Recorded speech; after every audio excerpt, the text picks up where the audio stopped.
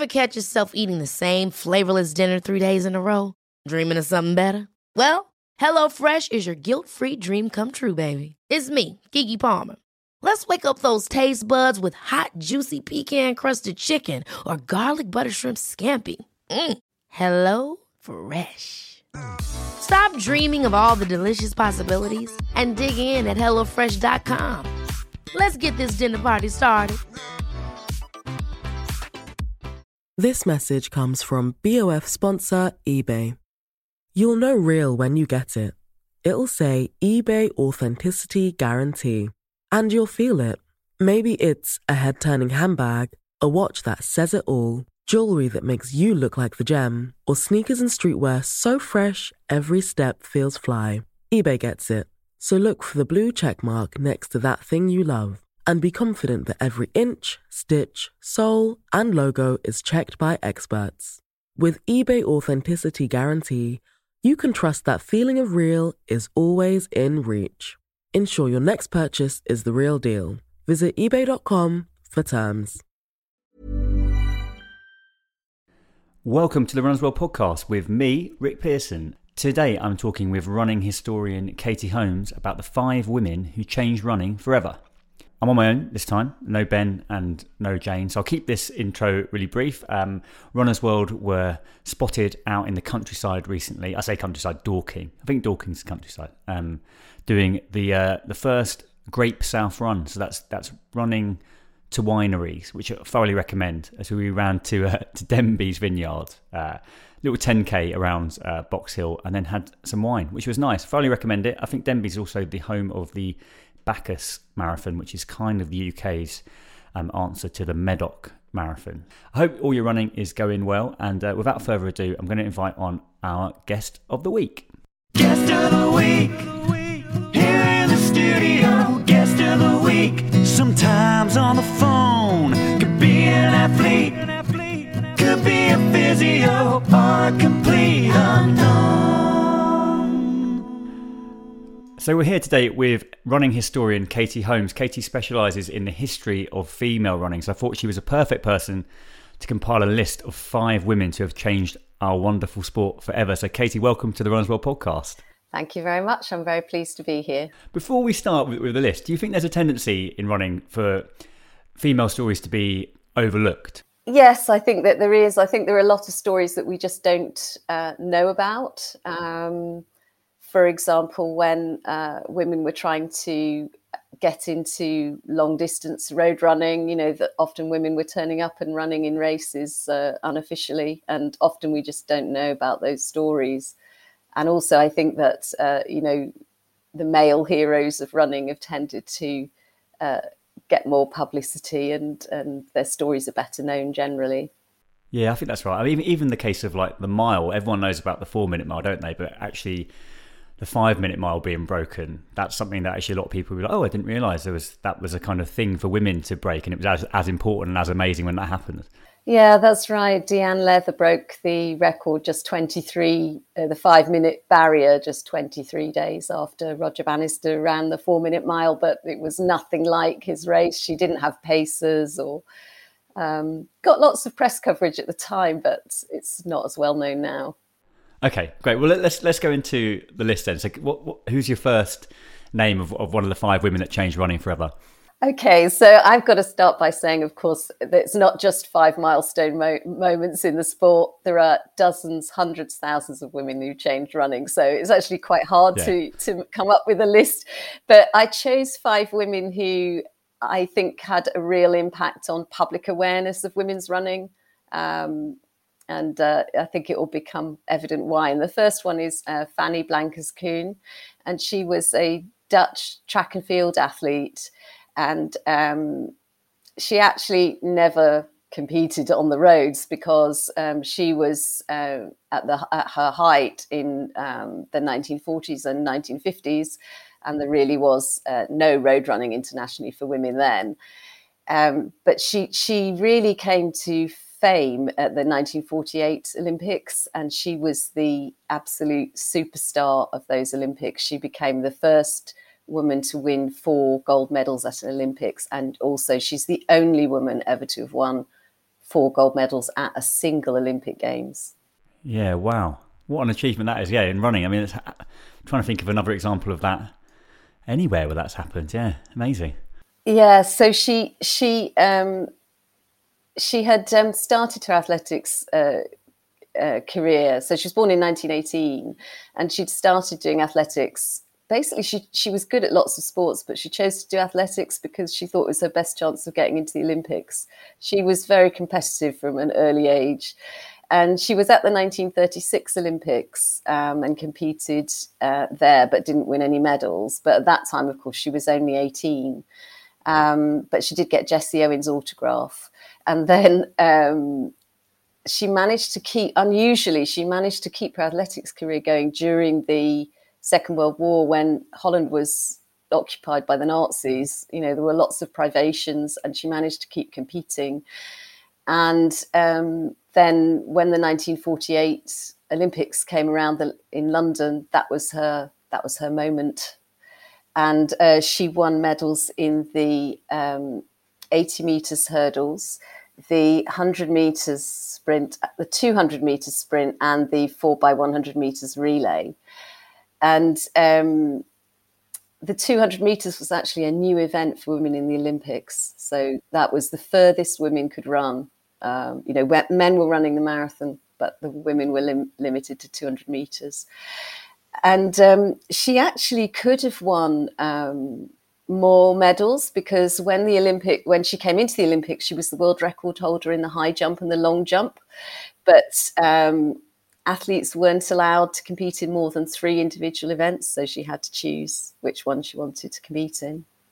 Wow, it's amazing when you say about the 200 metres. I mean, it seems so preposterous now, and I'm sure some of the other examples you pick will be talking about other sort of limitations that were on female runners, but the idea that women were sort of too frail to run more than 200 metres just seems unthinkable today, doesn't it? But there you go. Yes, and the other thing that's notable about her is that she was the mother of 2 children in 1948, and she was 30 years old, and a lot of people said she's too old.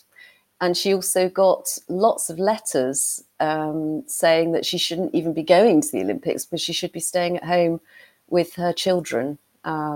So it wasn't just that she became, you know, internationally known. It was also the fact that she was, you know, a mother and 30 years old, which was seen as, you know, really past it in those days. That was, you know, that really marked her out. What do you think the impact of her winning those golds was? Do you think it had an impact on, say, other mothers who might be thinking that running wasn't for them? How is she kind of remembered also in Holland? Well, she's you know, very well remembered in Holland. I think there are 2 statues to her. There are Fanny Blankers-Koen Games every year, and I think that the difference that she made was she just brought women's athletics to the fore, really. And, you know, she was really probably the first real international superstar, female international superstar in athletics.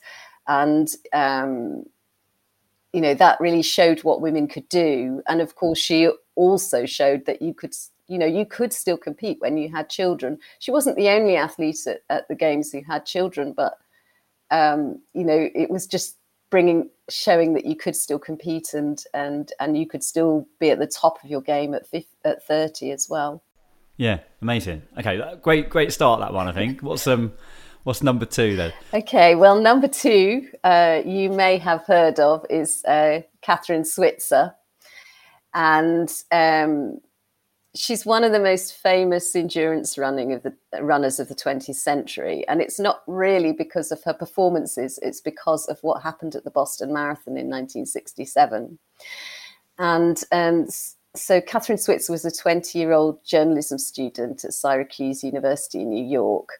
And she'd started training with the men's cross-country coach, and she managed to persuade him that she could run a marathon. She ran 31 miles in training just to make the point. And the other thing that she managed to do was to get an entry to the Boston Marathon, because in those days, of course, marathons were men only. the furthest that the American Athletic Union allowed women to run on the roads was 1.5 miles. And so she entered with her initials, which was common at the time because, of course, it was only men entering. So you didn't need to say whether you were a man or a woman. You know, it was obvious you were a man. She entered using her initials, and she got fellow male runner to pick up her race numbers. And so she actually got numbers for the race. But once she'd started the race, the press pack, somebody told the press pack that there was a woman in the race, and there was a flatbed truck with loads of photographers on, and they all sort of, went to where she was in the race and started filming her, interviewing her as she was running along, taking photos. And the race director found out about it, and he came running up behind her, and he tried to rip her numbers off, and he was really assaulting her. And there are a series of photographs that show this assault, and then also show her boyfriend, Tom Miller, who was a hammer thrower, basically pushing him out of the way. I think he actually knocked the shoulder bars. He actually knocked him to the ground. And so really this just became a milestone moment in the fight for the women's marathon, because those pictures that, they're really shocking. They're still shocking today when people see them for the first time. They're really shocked to see it, because it really just shows the barriers that women were facing and how hostile race organisers could be. So that, and then the other thing about Kathrine Switzer is that she then, after this race, she then went on to organise the Avon Women's Running Circuit, which organised races around the world and got thousands of women running. And she was part of the campaign to get the women's marathon included in the Olympics. Yeah, it's an amazing legacy, isn't it? And someone was telling me the other day that the Avon Marathon in 1980, so a year before London was there, women were running on the streets of London, and it was actually, it maybe was kind of a nice little kind of prompt to the London Marathon to actually try and get their own race out there as well. I think the story of Kathrine Switzer and Jock Semple, the director, is amazing, isn't it? Because they had this unlikely friendship emerged years later, and he actually became this unlikely advocate for female distance running. So it shows you what the changes that can be made through kind of extraordinary effort on a few people's parts. I think she's hugely inspiring. So that's, she's got to be in there, hasn't she? No list is complete without Kathrine Switzer. Yes, I mean, and the Boston Marathon did eventually admit women in 1972, and she ran there along with 8 other women. And I have to say as well, there were, of course, other people who were also campaigning for the marathon to go into the Olympics, including Jacqueline Hansen, who headed the International Runners Committee. And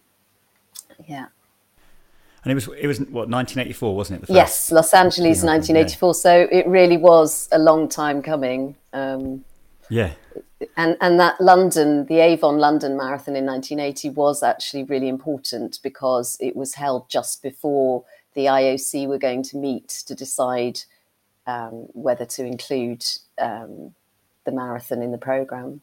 Well, who's third on the list then? Third on the list is Joan Benoit, or Joan Benoit Samuelson as she is now. And she really... She goes onto the list because of that iconic moment when, on the 5th of August 1984, when she won the inaugural Olympic Women's Marathon at the Memorial Coliseum Stadium in Los Angeles. And it's quite a story as well, because she'd overcome a serious injury. She'd sustained an injury in March and had to have surgery. And then just 17 days later, it was the US women's marathon trials for the Olympics. And she managed to win it. But she still wasn't the favourite in the race. That was Grete Waitz of Norway. But in the end, she actually broke away from the other runners after just a few miles, and she maintained a lead. And then when she enters the stadium, she had a clear lead. So she really ran a whole lap of the stadium almost completely on her own.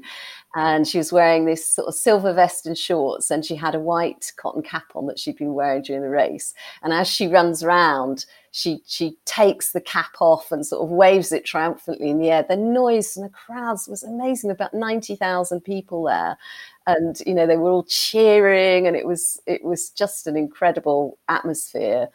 And then she just she crosses the line with her arms aloft, and it's just such a moment in women's running history. Yeah, oh, definitely. Yeah, it's her sort of coming out the tunnel, isn't it? It's got talked about as this kind of amazing moment. Yeah, and still running, right? I think ran London this year, I believe. Yes, she did. That's another great thing about her, is that she carried on running, and actually at London this year she set the American V65 marathon record. So brilliant. I love that. I love that when people look like it's not just it's like a lifelong thing. I think that's it's even more inspiring. And I can't believe that about the surgery, because it was knee surgery, wasn't it? I think yes, arthroscopic knee surgery, and that was 17 days before the marathon trials. So which was in May. So it's amazing. I've actually had a very similar operation, and I wasn't moving after for about 2 weeks. So to win a marathon trials and then go and win the Olympics is it's amazing. Okay, who's next on the list? So next on the list is Tegla Loroupe. And the reason that I've chosen her is that so in 1994, she won the New York Marathon, and she was 21 years old at the time, and she was the first Black African woman to win a major marathon. She was also the first Black African woman to break the world record, which she did twice. She held the world record for 3 years. And she started, she had a very humble start in life. She grew up in a rural area of Kenya, and it was an area with kind of tribal wars and problems, tribal difficulties. And, she had lots of siblings. She looked after farm animals and, looked after her younger brothers and sisters. And to go to school, when she started school at 6, it was a 10K run to and from school. So, she didn't even get her first pair of running shoes until 1989, when she was 15 or 16. So a completely different beginning from the other women that we're talking about today. And from that, she rose to win marathons, and really she paved the way for all the Kenyan marathoners, and also, just Black African marathon runners and distance runners who are doing so well today. Yeah. It's surprising how recent that is, because I think when you think about East African dominance in distance running, it feels like maybe something that's been going on since time immemorial. It's kind of just always been there. But actually, we're talking about we said it was the 90s. Yeah. I mean, it was different for women. I mean, Bekele, Baby Bekele had from Ethiopia had won the Rome Olympic marathon in 1960. So I think African men kind of got access. Were able to start distance, to sort of get onto the international stage a bit earlier. But I think for women, it sort of lagged behind. And actually, Athletics Kenya they weren't interested in having her as an athlete initially, because they said she was too small and too thin. She's only 5'1", and but then she started doing well. She managed to win races and as a teenager, and they realized that she was a talent. And the other thing that is, I think, truly remarkable about Tegla Loroupe is that she's dedicated her life to harnessing the power of sport to promote peace. So she set up the Tegla Loroupe Peace Foundation in 2003. She organised a 10K race in the area where she lived, which had the aim of bringing different tribes in the community together to get them to run together. And that went on for 10, 12 years. And it was really successful in bringing communities together and getting people to, leaders of tribes to sort of commit to peace. So she's had a huge impact. And then more recently, she was instrumental in getting the refugee Olympic team into the Olympics.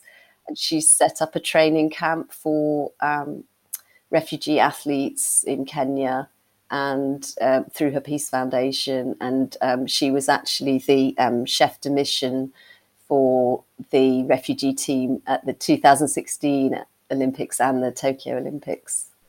Wow. It's an amazing CV, that, isn't it? Yeah, That's it is. Fantastic. She's quite a woman. This is the Runner's World podcast. When you're ready to pop the question, the last thing you want to do is second-guess the ring.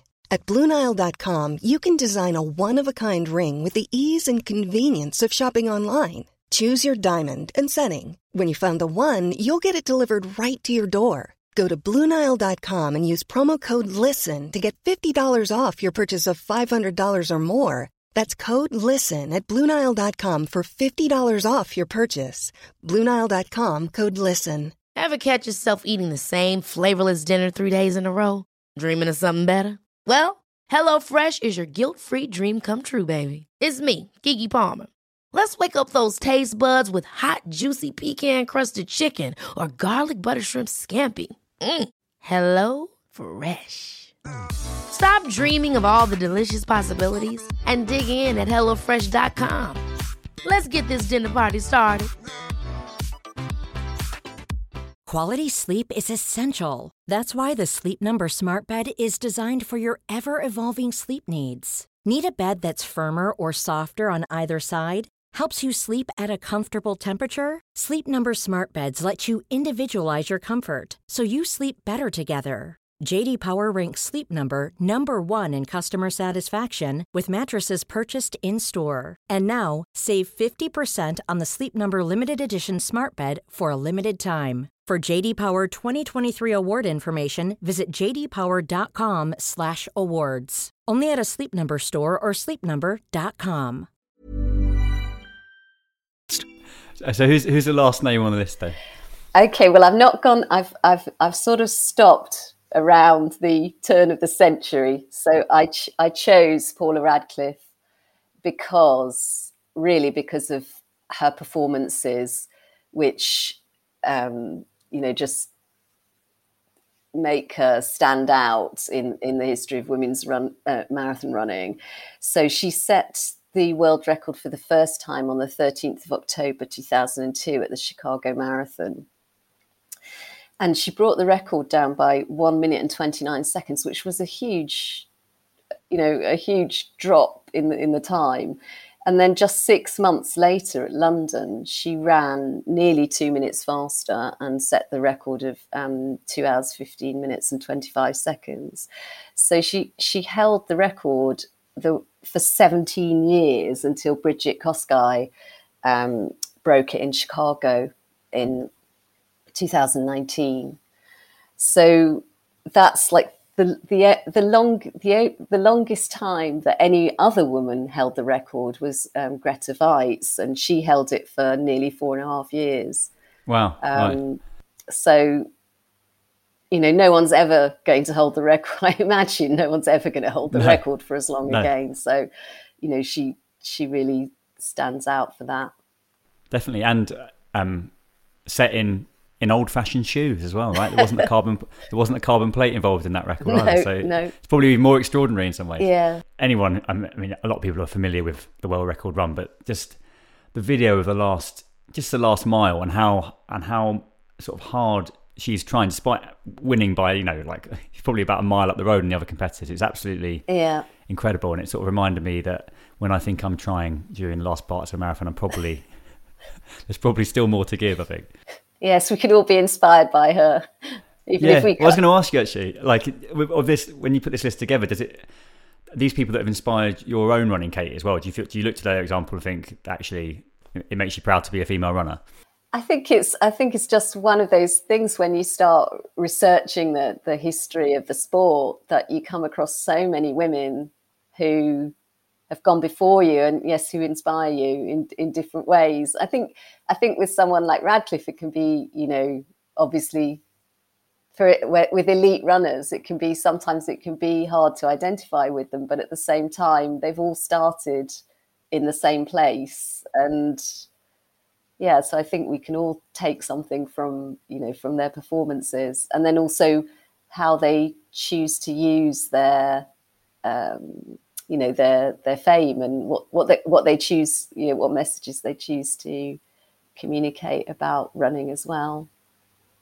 Do you think there's any areas in running currently, like where the biggest kind of inequalities are, or where you think change is most needed? Well, I think in terms of, globally, obviously there are countries where women don't have the freedom to run, and that must be the most important issue affecting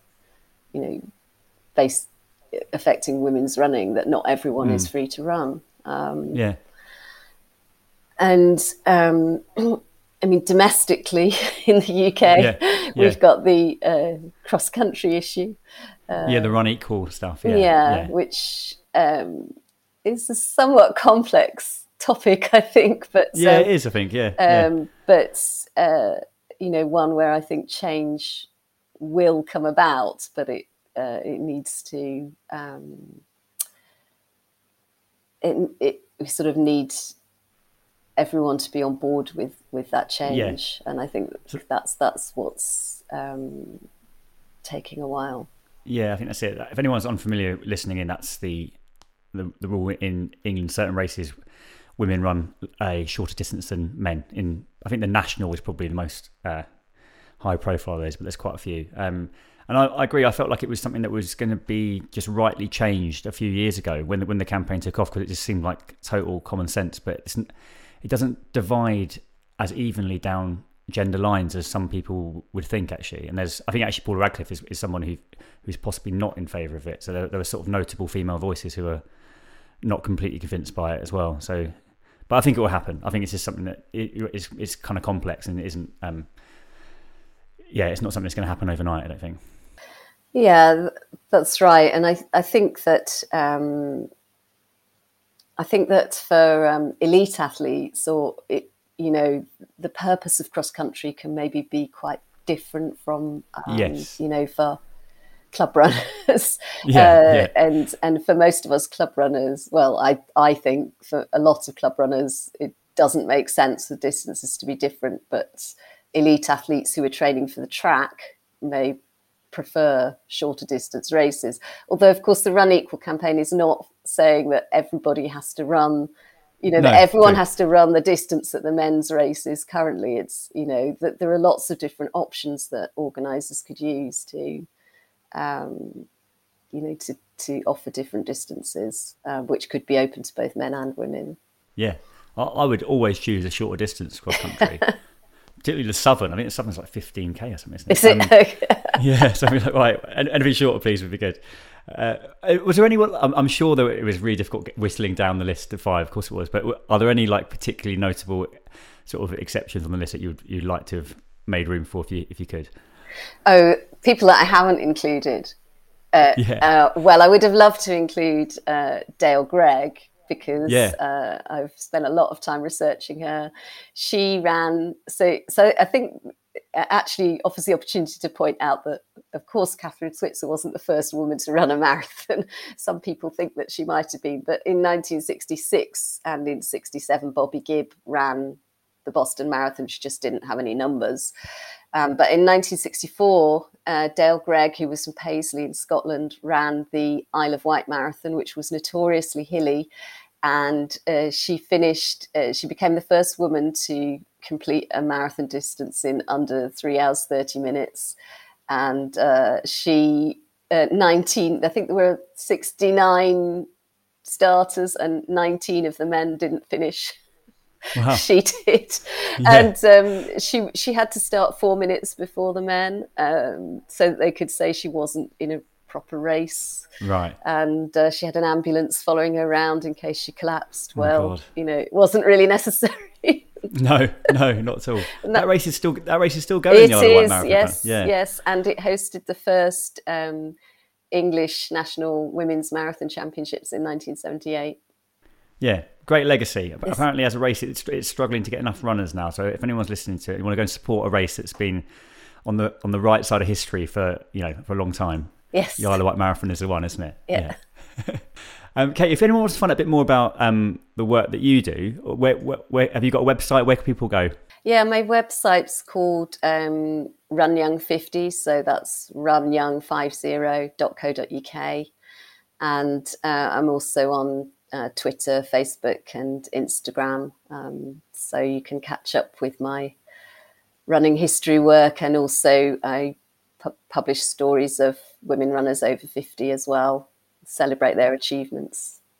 Thank you very, very much for making the time to come on the Runners World podcast, talking about the women who have changed our sport for the better. Really, really good to talk to you and really appreciate your time. That's great. Thank you for having me. So that brings us to the end of this week's Runners World podcast. Thanks very much to our guest, Katie Holmes, and to you, of course, for listening. What did you think of the list that Katie put together? Have you got any people you'd like to add to it? Let us know at podcast@runnersworld.co.uk. You can once again subscribe to 3 issues of Runners World for just £5. Head to hurstmagazines.co.uk/Runners World podcast to get this exclusive offer. You can listen to the Runners World UK podcast on Acast, iTunes, and all your favourite podcast apps. Just search Runners World UK. Please subscribe. It makes us very happy. Thanks for listening, and see you again next week. Small details are big surfaces. Tight corners are odd shapes. Flat, rounded, textured, or tall. Whatever your next project, there's a spray paint pattern that's just right. Because Rust-Oleum's new Custom Spray 5-in-1 gives you control with 5 different spray patterns. So you can tackle nooks, crannies, edges, and curves without worrying about drips, runs, uneven coverage, or anything else. Custom Spray 5-in-1. Only from Rust-Oleum. This message comes from BOF sponsor eBay. You'll know real when you get it. It'll say eBay Authenticity Guarantee. And you'll feel it. Maybe it's a head-turning handbag, a watch that says it all, jewelry that makes you look like the gem, or sneakers and streetwear so fresh every step feels fly. eBay gets it. So look for the blue check mark next to that thing you love. And be confident that every inch, stitch, sole, and logo is checked by experts. With eBay Authenticity Guarantee, you can trust that feeling of real is always in reach. Ensure your next purchase is the real deal. Visit ebay.com for terms. Hey, it's Paige DeSorbo from Giggly Squad. High quality fashion without the price tag. Say hello to Quince. I'm snagging high-end essentials like cozy cashmere sweaters, sleek leather jackets, fine jewelry, and so much more. With Quince being 50 to 80% less than similar brands. And they partner with factories that prioritize safe, ethical, and responsible manufacturing. I love that. Luxury quality within reach. Go to quince.com/style to get free shipping and 365-day returns on your next order. Quince.com/style. Mom deserves the best, and there's no better place to shop for Mother's Day than Whole Foods Market. They're your destination for unbeatable savings, from premium gifts to show-stopping flowers and irresistible desserts. Start by saving 33% with Prime on all body care and candles. Then get a 15-stem bunch of tulips for just $9.99 each with Prime. Round out Mom's menu with festive rosé, irresistible berry chantilly cake, and more special treats. Come celebrate Mother's Day at Whole Foods Market.